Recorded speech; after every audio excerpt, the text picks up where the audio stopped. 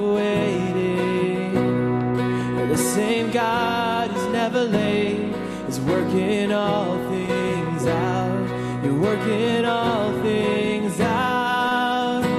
Yes, I will lift you high in the lowest valley. Yes, I will bless your name. Oh yes, I will sing for joy when my heart is heavy and all my days. Oh yes, I will. Hey!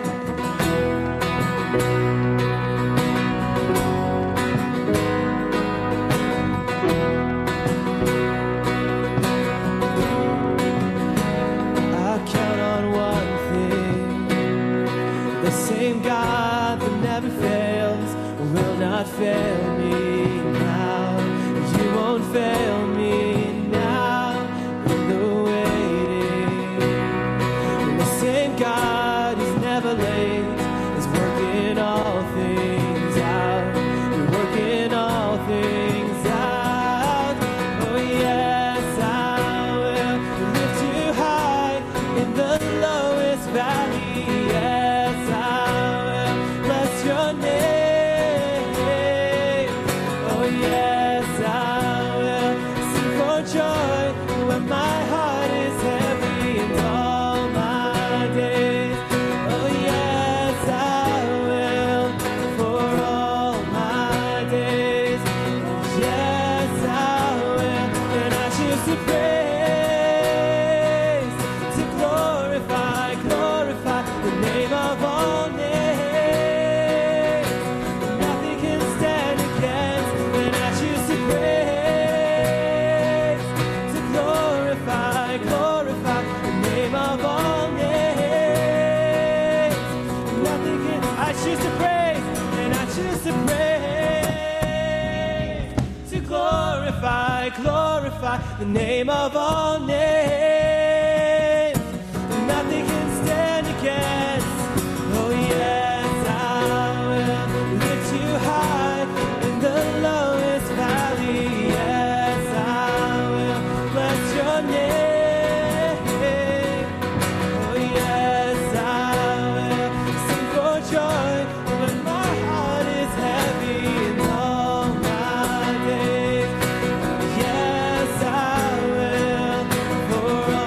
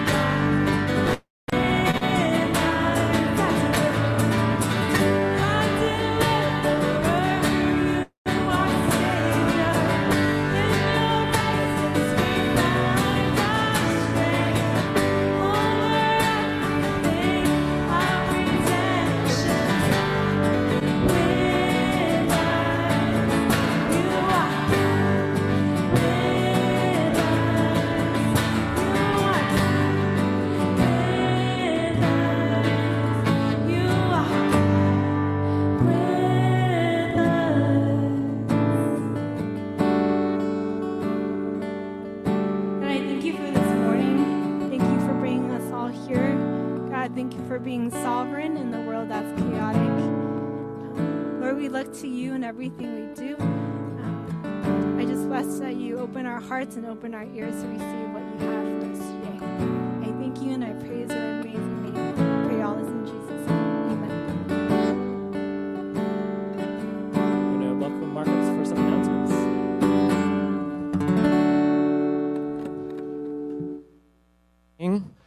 Morning. My name is Mark Klepsig. I serve on the board here at the church, and I just want to welcome you, whether you're here in person with us this morning or joining us online from home. Welcome. You can find the song lyrics and the listening guide and our communication card, connection card there in civalhambra.com/Sunday. There's also a few paper copies of those types of things at a table here on my left, as well as offering envelopes and some kids' worksheets, or if you're just a kid at heart, you want to color, those are right there. If you're our guest this morning, we have a free gift for you. It's a book that is called How Good is Good Enough, and so that's available at our guest resource table. I encourage you to pick one of those up. That's just our gift to you, and thank you for joining us this morning.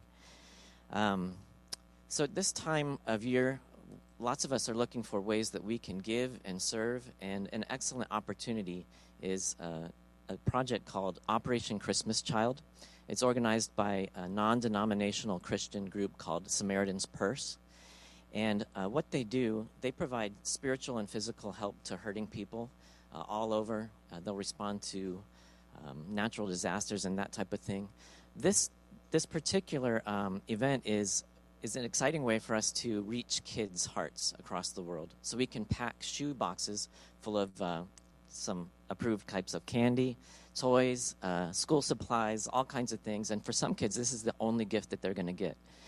Samaritan's Purse will also include a presentation of the gospel and just explain who Jesus is and really meet some deep needs. And so those shoe boxes, green and red shoe boxes, are available at the table over here along with some other information. So I encourage you to check that out. Next week is the collection week. So next Sunday is the day when we bring those back. So today's the last day to pick up a box. I encourage you to look for that opportunity. All right, well, once again, we're glad that you're here. I want to welcome up Rick Durst as he gives his message called Carry Heaven's Keys.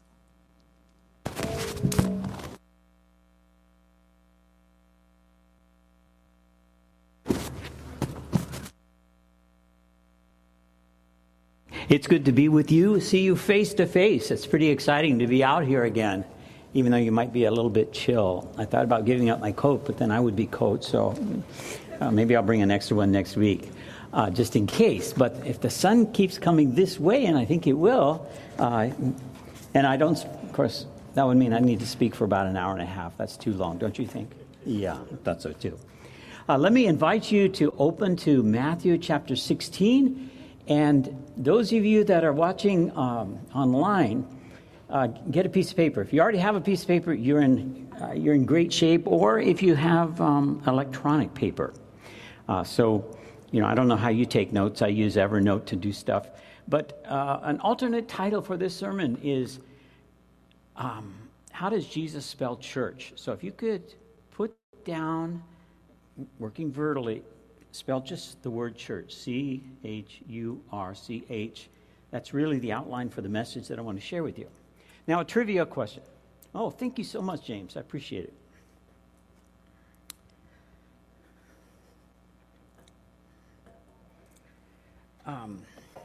Trivia question. What is the symbol of the Roman Catholic Vatican? Anybody know that? Online? Just whisper it to the person next to you. What is the symbol of the papacy? Anybody know? Keys, exactly right.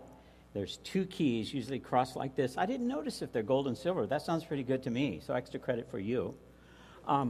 But that comes from the passage we're about to look at. It's a passage called the Keys of the Kingdom.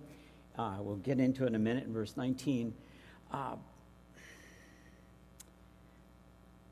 Typically, churches like ours avoid this verse. for two reasons. One, it seems like the Roman Catholic Church has first dibs on it, because it has that symbol. And the second is, if it's true, if it's really true, it might be the most terrific and terrifying verse in the Bible. It'd be a little like somebody walking up and giving you the keys to a Ferrari that's parked out in the parking lot. And you're supposed to go out and drive it with that much power, that much beauty, that much prestige. Well, this verse is beyond that exponentially when we get to it, this passage about the keys of the kingdom. You know, you can always tell who you really trust, who's an insider, because they typically have the keys to your apartment or the keys to your car or the keys to your house. Well, in this passage, it sounds like God the Son is giving to those that follow him the keys of heaven, the household keys to heaven. That means we can come and go, and also we have the opportunity to help people come in themselves. But of course, if you can open it, you're also responsible for closing it. I saw a wonderful little video called Vaticano, and there are actually 10 key carriers for the Vatican. So the Vatican Museum, the Vatican Library, St. Peter's, the Sistine Chapel, all of that are opened and closed by these 10 guys. There's 5 that open in the morning and 5 that close at night. And it so happens there are 2,970 keys. I suppose they divide them up, because can you imagine carrying that many keys? That would be quite a jingle. Well, we want to look at some of those keys as we plow into this together. Now, I want to say something bad news, so get a grip on yourself. This passage kind of reads like it's a final exam. So I hate to bring up that word. Some of you may be facing exams. I hope you're ready for those and do exceedingly well. But Jesus, let's start in verse 15. So, Matthew chapter 16, let's start at verse 13. When Jesus came to the region of Caesarea Philippi, now that may not mean anything to you, but if you looked and located Jerusalem and then looked a little bit west towards the coast of the Mediterranean Sea and you find Tel Aviv, if you go about 1.5 inches north of there on my size map, you'll be in Caesarea Philippi. And so it's a distance from the crowds, so to speak. It's a lovely place. And so Jesus has taken his followers there, and he begins to ask them questions. Well, really just one big fat question. When Jesus came to the region of Caesarea Philippi, he asked his disciples, "Who do people say that the Son of Man is?" And they said, some say John the Baptist, others Elijah, still others Jeremiah, or one of the prophets. And then here comes the real question. But who do you say that I am? I remember one time a presenter, he said, how you answer that question probably tells people more about who you are than who Jesus is. But Peter gives a very interesting answer. Who do you say I am? And Peter answered, you are the Messiah, the Son of the living God. Now that word Messiah, often probably in your translation might say Christ, and that's the Greek word for Messiah. If you speak Hebrew, it'd be Mosek. It's the one who is promised by God to restore all the promises that he'd ever made to Israel, and it will come through the lineage of David. So Jesus has a lot of titles that he accumulates. Son of David, meaning that he's that promised one. And that's who Peter is announcing. Who do you say that I am? And then look at Jesus' response, verse 16. You are the Messiah, the Son of the living God. And Jesus responded, Simon, son of Jonah, you are blessed because flesh and blood has not revealed this to you, but my Father in heaven. Now, my day job is teaching at a graduate school, theological graduate school. And I've been waiting to write on somebody's exam. Blessed are you. Blessed are you. You didn't think of this yourself, but God has revealed it to you. What would you think if a professor wrote that on your paper? That would be pretty cool, wouldn't it? Well, the C word here, and Jesus is so excited, it's confession of Christ and his cross. Confession of Christ, that's the C word. And by the way, it's not a good answer. It's not a full answer if you just confess Christ without his cross. Because if you jump down, if Peter got an A on this part of the exam, he really flunks the back part, because it's verse 21. From then on, Jesus began to point out to his disciples that he must go to Jerusalem and suffer many things from the elders, the chief priests, the scribes, and be killed. Oh yeah, and be raised from the dead. Then Peter took him aside and began to rebuke him. Have you ever pulled your professor aside when the professor was wrong and corrected him? This didn't work out that well for Peter. Oh Lord, this is never going to happen to you. But he turns to Peter and then says, "Get thee behind me, Satan. You're an offense to me because you are not thinking about God's concern, but about man's." Now, I have also wanted to write that on somebody's paper. "Get thee behind me, Satan." But I haven't done that either. So Peter goes from A to F, so quickly. Sorry for that. Because the reason Christ came was to show the Father's love for what was lost because of our sin. And that he would make a way for us to be able to know God forever face to face. He would bring to us the purpose we lose, the significance we lose when we follow ourselves. But in order to do that, the price that had to be paid was the life of Jesus on the cross. So we must confess the cross. I need to be saved. I need to be forgiven. I can't do it myself. I've tried. It doesn't work. The Bible says it won't work. So Peter answers, "You're the Christ, the Son of the living God." So about church, membership, belonging, depends on the individual, yours, mine, willingness to acknowledge and act upon our need for the Savior. In a way, I guess you could say it, sometimes they talk about a believer's church or a regenerate church. To be a part of this body, you have to be born again, born a living. Now, I know some people who are responsible for managing the ethical decision-making for organ donation. And I've often thought about that. When an organ is made available, it has to be, fresh, it has to be living. Sorry, I guess I'm a little gory here. I've never, ever thought about somebody going down the grocery store in the meat section and shopping for a new organ. Because those are dead. It has to be alive. It must be living. It must be vital if it's going to give me life. And that's what we're talking about here. We, by faith in Jesus, we become the body of Christ. Well, we've got to come to new life in Christ to get into that. So C is about how we become a part of that. H, when Peter responds, he says, "Blessed are you, Simon Bar-Jonah, for this was not revealed to you, but by my Father in heaven." So hearing, there's the H in church, hearing the voice of God. Now this sounds spooky, it sounds unusual. For you to be able to say, "I heard God speak to me, God speaks to me." In our Western culture at this time, a secular worldview, to say something like that seems peculiar, seems odd. But it's not, because there is a God and he speaks.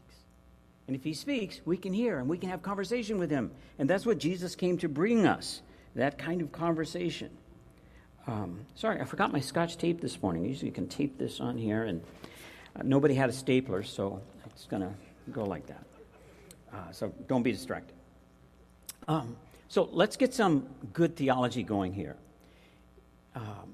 Either you have good thinking about God or you have stinking thinking about God. So what's some good thinking? Well, we are supernaturalists. There's more than nature. There's super nature. There's more than physical. There's metaphysical. There's a beyond. There's one who is beyond. So we are supernaturals. We believe there is a living God, like Peter confessed. Also, we are revelationists. Now, maybe that's a label you never put on yourself. That means that this God chooses to disclose himself to us, to invite us into relationship with him. So when we call this book to be produced by Revelation, it's that God speaks, that God chooses to disclose himself.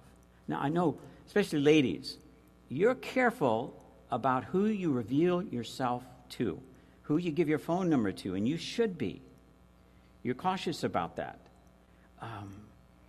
But when you choose to give your phone number to some guy, it's because you're open to a relationship. And this is what God is. You know, if there's a heavenly Facebook and you give your life to Jesus today, guess what God's going to post? I'm in relationship with you. I'm in a relationship with you. Third, conversionists. That means that when God speaks to me, when I'm reading this book and I hear from God through this book, it's going to change my course. Conversionist means a change of heart and mind. And we're conversionists.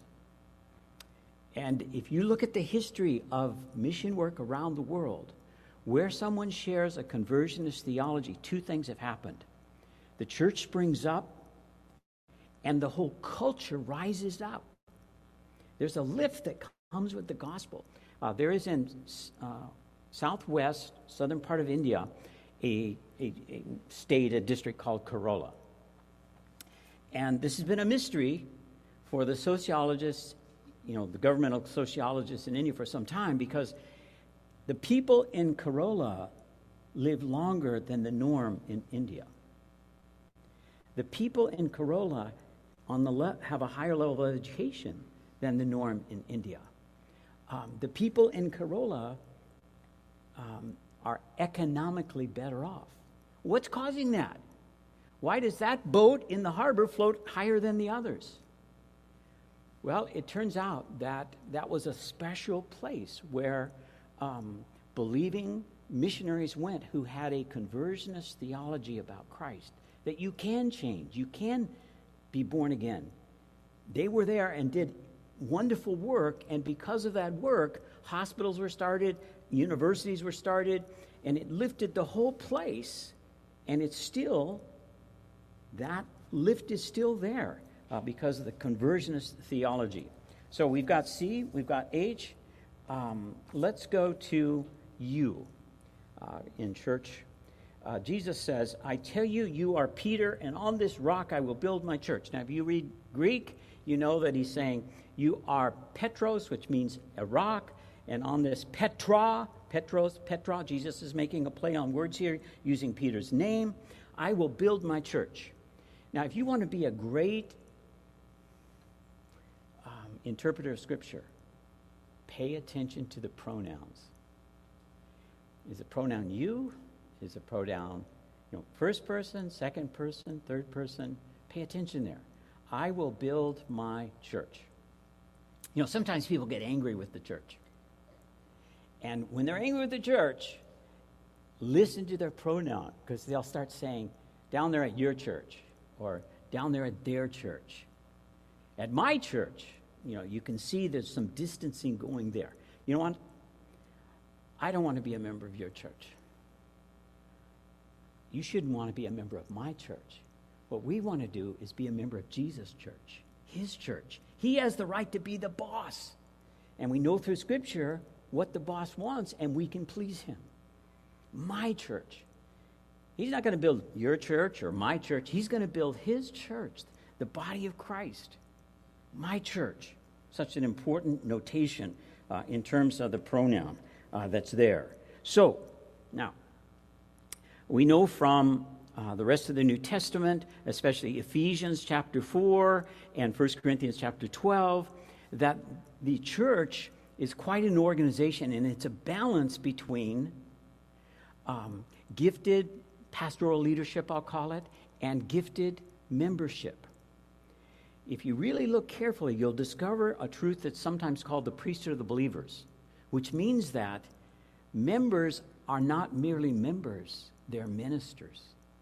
In Ephesians 4, it says, these persons who are ministers and equippers and pastors, their job is to equip the members as ministers.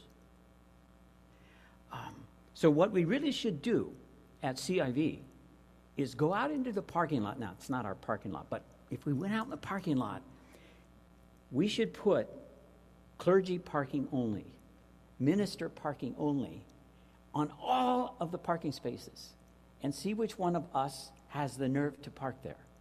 According to Scripture, you can park there because you're called to be a minister, to minister to the people that are around you. Minister to them in prayer, minister to them in care, minister to them in word. That's our calling. Now, I teach at a theological graduate school. However, this is really the theological graduate school. This is the place where you're to be equipped to go out and do ministry in the world in the name of the Lord, in the power of the Spirit of Christ. So on one side, we have gifted ministers. Now, you don't have to be like anybody else. What is your gift set? What brings you joy? What causes your passion, your hurt? That'll guide you to your ministry. You don't have the book, What Color is Your Parachute? Is it your parachute or my parachute? I can never keep that straight. Anyway, it's the Job Hunter's Bible. It's a secular book. It comes out every year. I think it's like in its 23rd edition. I wish I could write a book that would go through 23 editions. I wish I could write a book that 23 people would buy. But anyway, having said that, in the back part of the book, there's some green pages. I think they might be pink now. But it's how to find your mission in life. And Bolle, he says that the way to find your mission in life is first, find the vector of the thing that when you're doing that thing, you love doing it so much you forget what the time is. I have a friend who's Japanese, and he loves to make sushi. And he's really gifted. He really works at it, and he enjoys it. And so Ishi, he loves, that's his passion. On the other side, he's always had a heart to want to share the gospel of Jesus with Muslims. And so he and his family moved to Israel, and they moved into an apartment building, and where a lot of Muslims were living there, and there was no connection. He couldn't really make friends with them. They thought it was very strange. Here's a Japanese guy in Israel trying to talk to Arabs. What's the deal? And so he just said, I'm just going to make sushi tonight.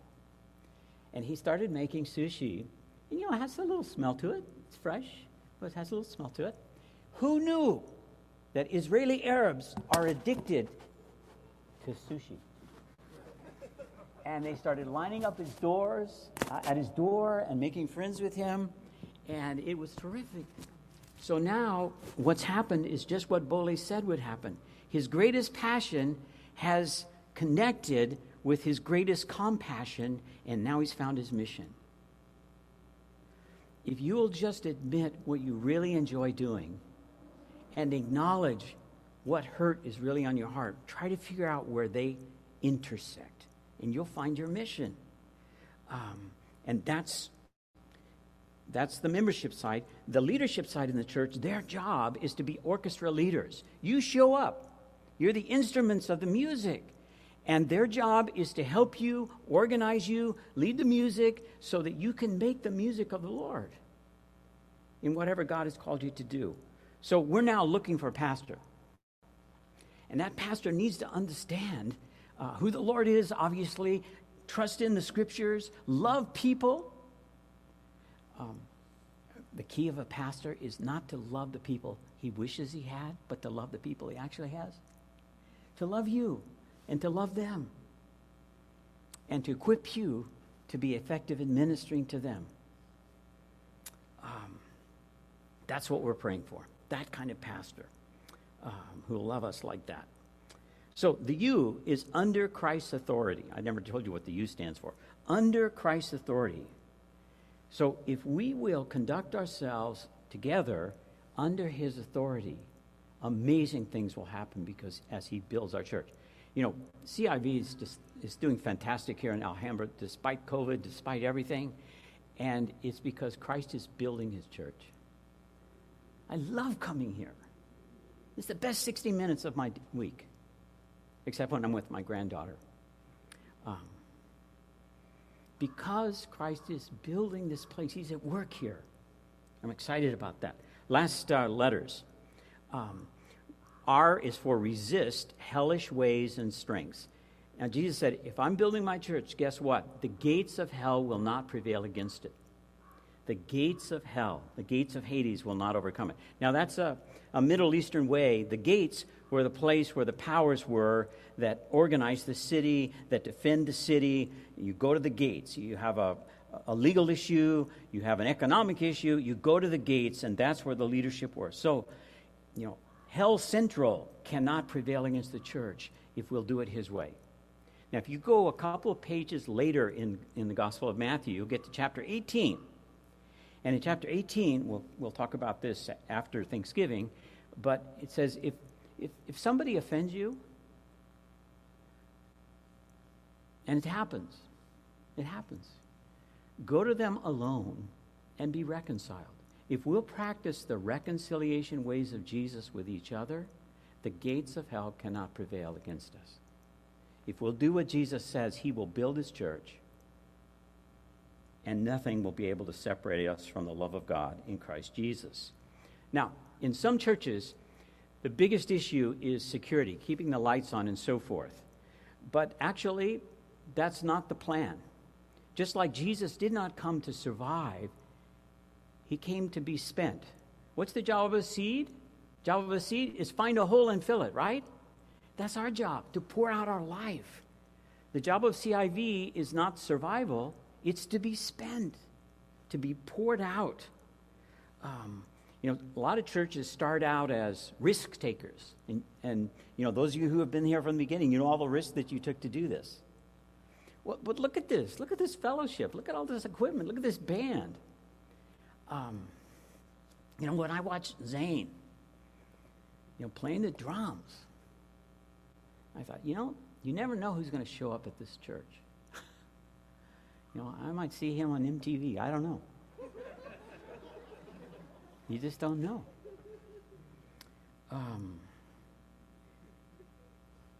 And that's the Lord. He calls out talent. And I love that about him.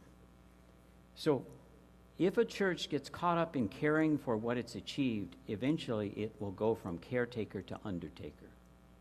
And there are a lot of churches that are folding because they forgot what their job is. Their job is to risk take and to be spent. And that happens individually as well. So now, let's go to the last two. I haven't talked about the keys. So the CH is carrying heaven's keys. That's where you get the CH from. I will give you the keys of the kingdom of heaven, and whatever you bind on earth will be bound in heaven, and whatever you loose on earth will be loosed in heaven. This really is it's an unbelievable verse. If you've got your keys handy, you know, this key is worth like $350. You know, keys don't look like they used to look. This looks more like this is an entrance key to get into my office. This is the key to get into my house, an entrance key into my house. And this key gets me into one of my treasure boxes. So you have entrance keys, and you have these other keys that get you to treasures. If you were to take all the questions Jesus was asked, you know, questions like Nicodemus at night, when this leader, one of the key Jewish leaders in Jerusalem, he wants to know how to get into the heaven. And he comes at night, maybe because there weren't as many people asking Jesus questions. He comes at night because maybe he doesn't want anybody else to know that he's asking this question of Jesus. And he asks them, how do you get into heaven? The rich young ruler, he wants to know how he can get into heaven. They ask entrance questions or they ask ethical questions. Entrance and ethical. And the way Jesus is talking here, he's going to give us the keys to the kingdom. He's going to give us the scriptures so that we can help people get into heaven and live in a heavenly way. Those are the ethical questions. So it's important for you and I to study the scriptures. In Matthew 23, there are 7 woes. You know, at an educational institution and hospitals, accreditation is everything. And if you lose your accreditation, you have to close the doors. You can't accept students, you can't accept patients. Well, Jesus basically says to the leaders, the scribes, the Pharisees, and so forth, woe is you, because you have the keys of the kingdom. And you not only don't go in yourself, but you prevent other people from coming in. So there are 7 woes there. And basically what I think he's doing, he's saying, you know, I'm the Lord of heaven, give me the keys back. Give them back. And so now he's got an arm of keys, and he turns to us, and he gives them to us. He trusts us to carry the entrance and the ethical keys. The keys that are about evangelism and sharing the gospel with others, and the keys about how to live in a royal way, a kingly way, a giving way, God's way in this world. That's why we take so much time to look at Scripture and study the Scripture. To be key-carrying Christians. Now, I remember one time walking to work, and there was a kind of a strip mall right before I got to my office, and there were people lined up in front of the store. Now, I don't know if you've ever had this experience, where you see people lining up the store. What's your first thought? Must be a sale, right? I don't want to miss out. I may never go over there. So I started to go over there so I could get in on the sale, and then I realized, oh, those people work there. But they don't have a key.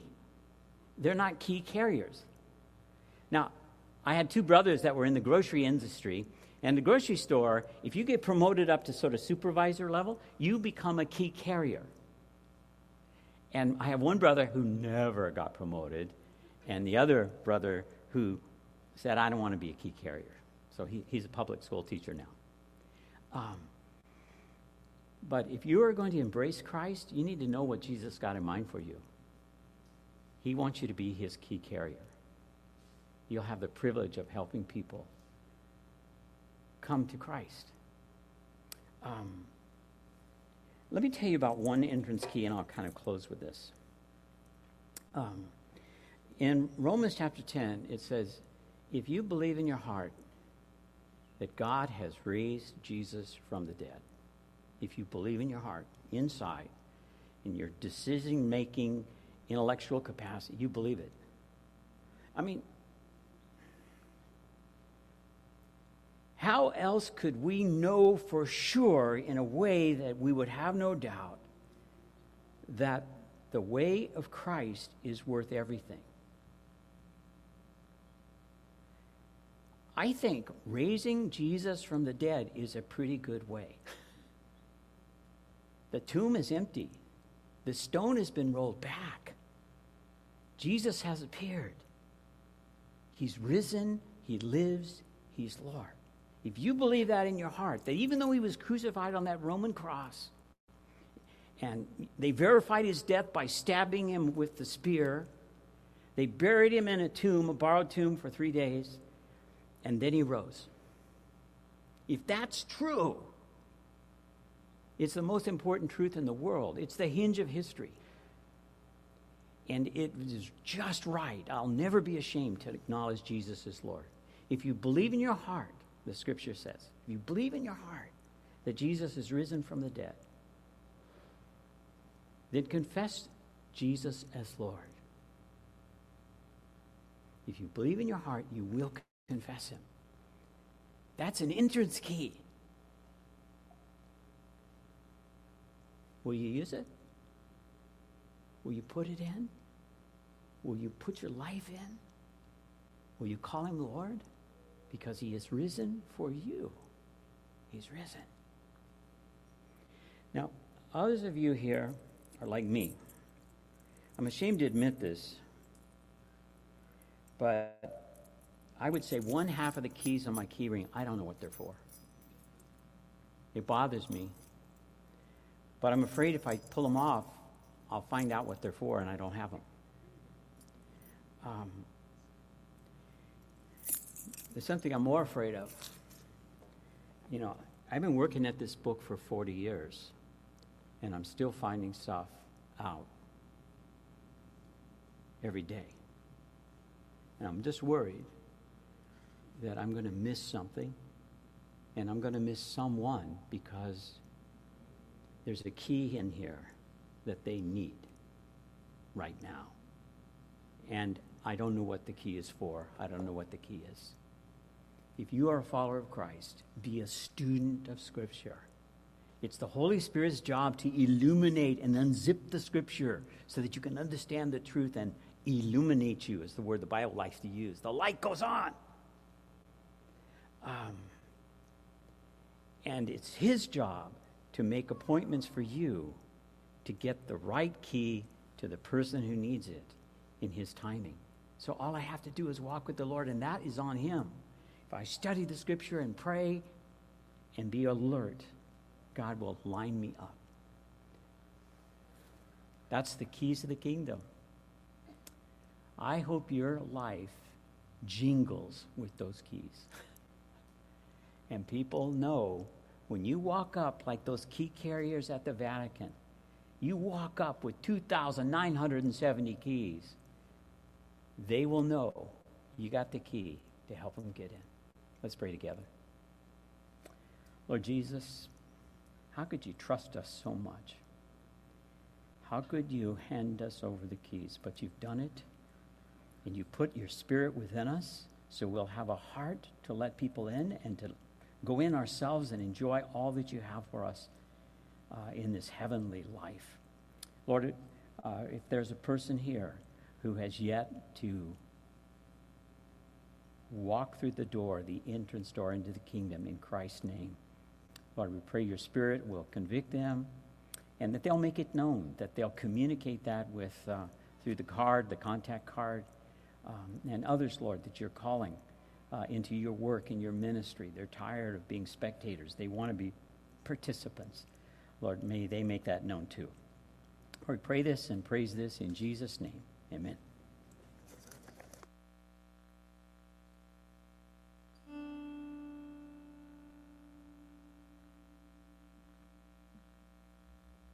Thanks, Rick. We're going to take some time to reflect on that right now. And as Rick was mentioning, if you have next step that the Lord is bringing to mind, I encourage you to fill those out in your connection card online and let us know so we can be praying for you and help follow up with that. But before we sing this song, let's do some praying and thinking about the keys that our God has given us, if we're using them right, and how we can further and better use them.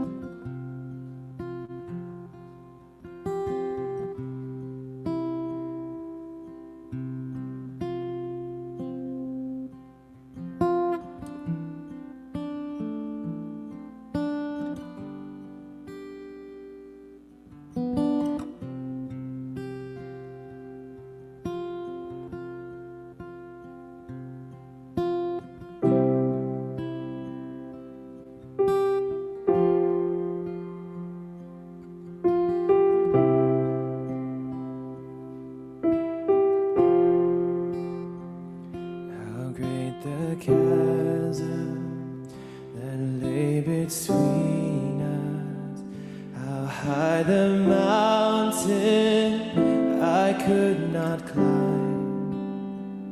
In desperation, I turned to heaven and spoke your name into the night.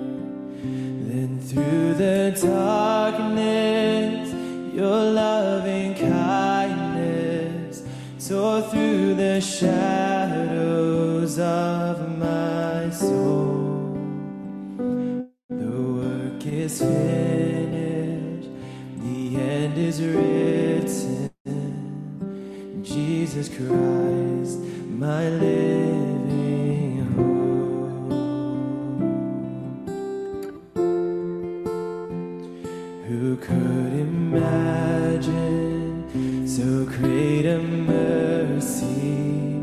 What heart could fathom such boundless grace?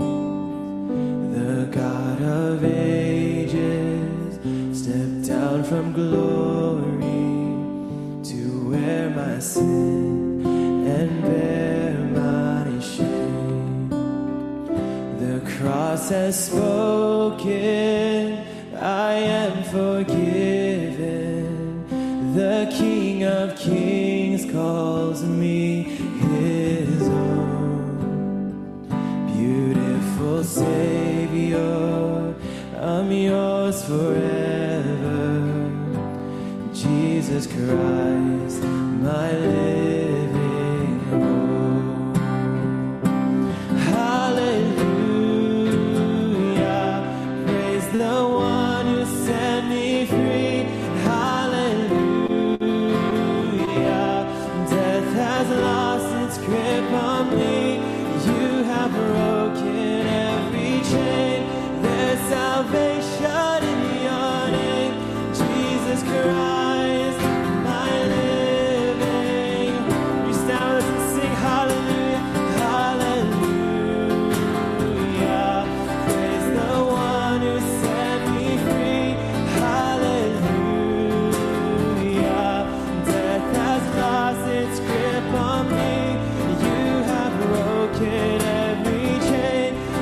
Salvation in your name, Jesus Christ, my living hope.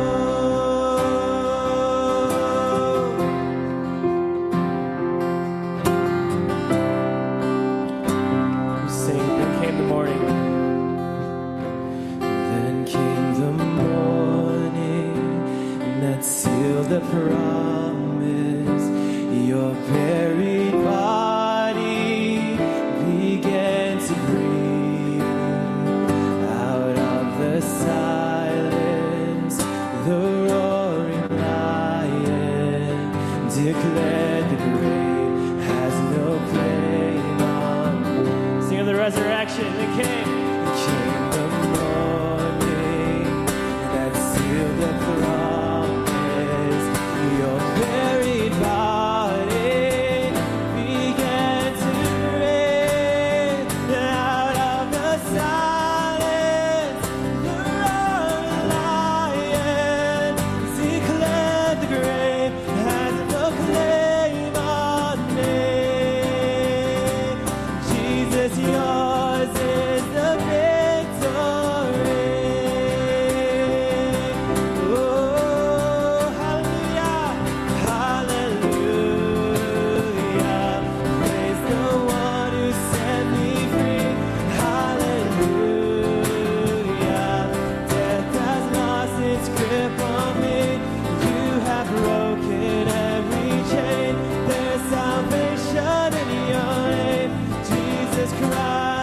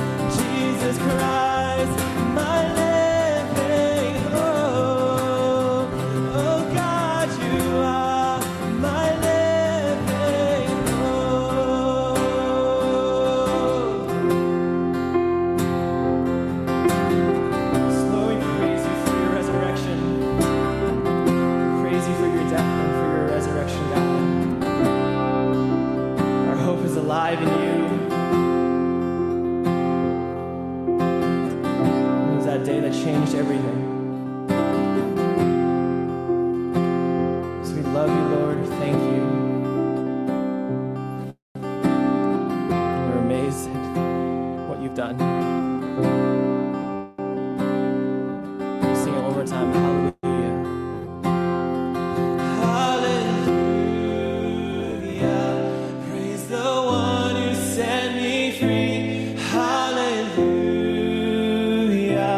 Death has lost its grip on me. You have broken every chain. There's salvation in your name, Jesus Christ, my living hope.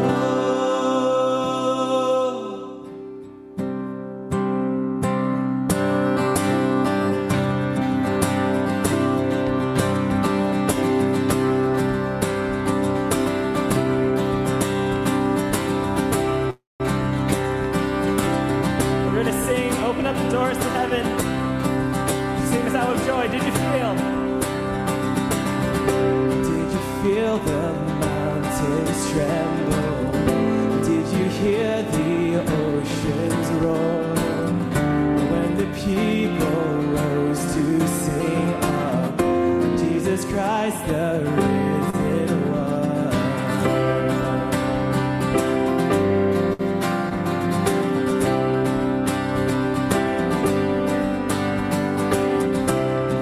Feel the people tremble. Did you hear the singers roar? When the lost began to sing of Jesus Christ, the saving one.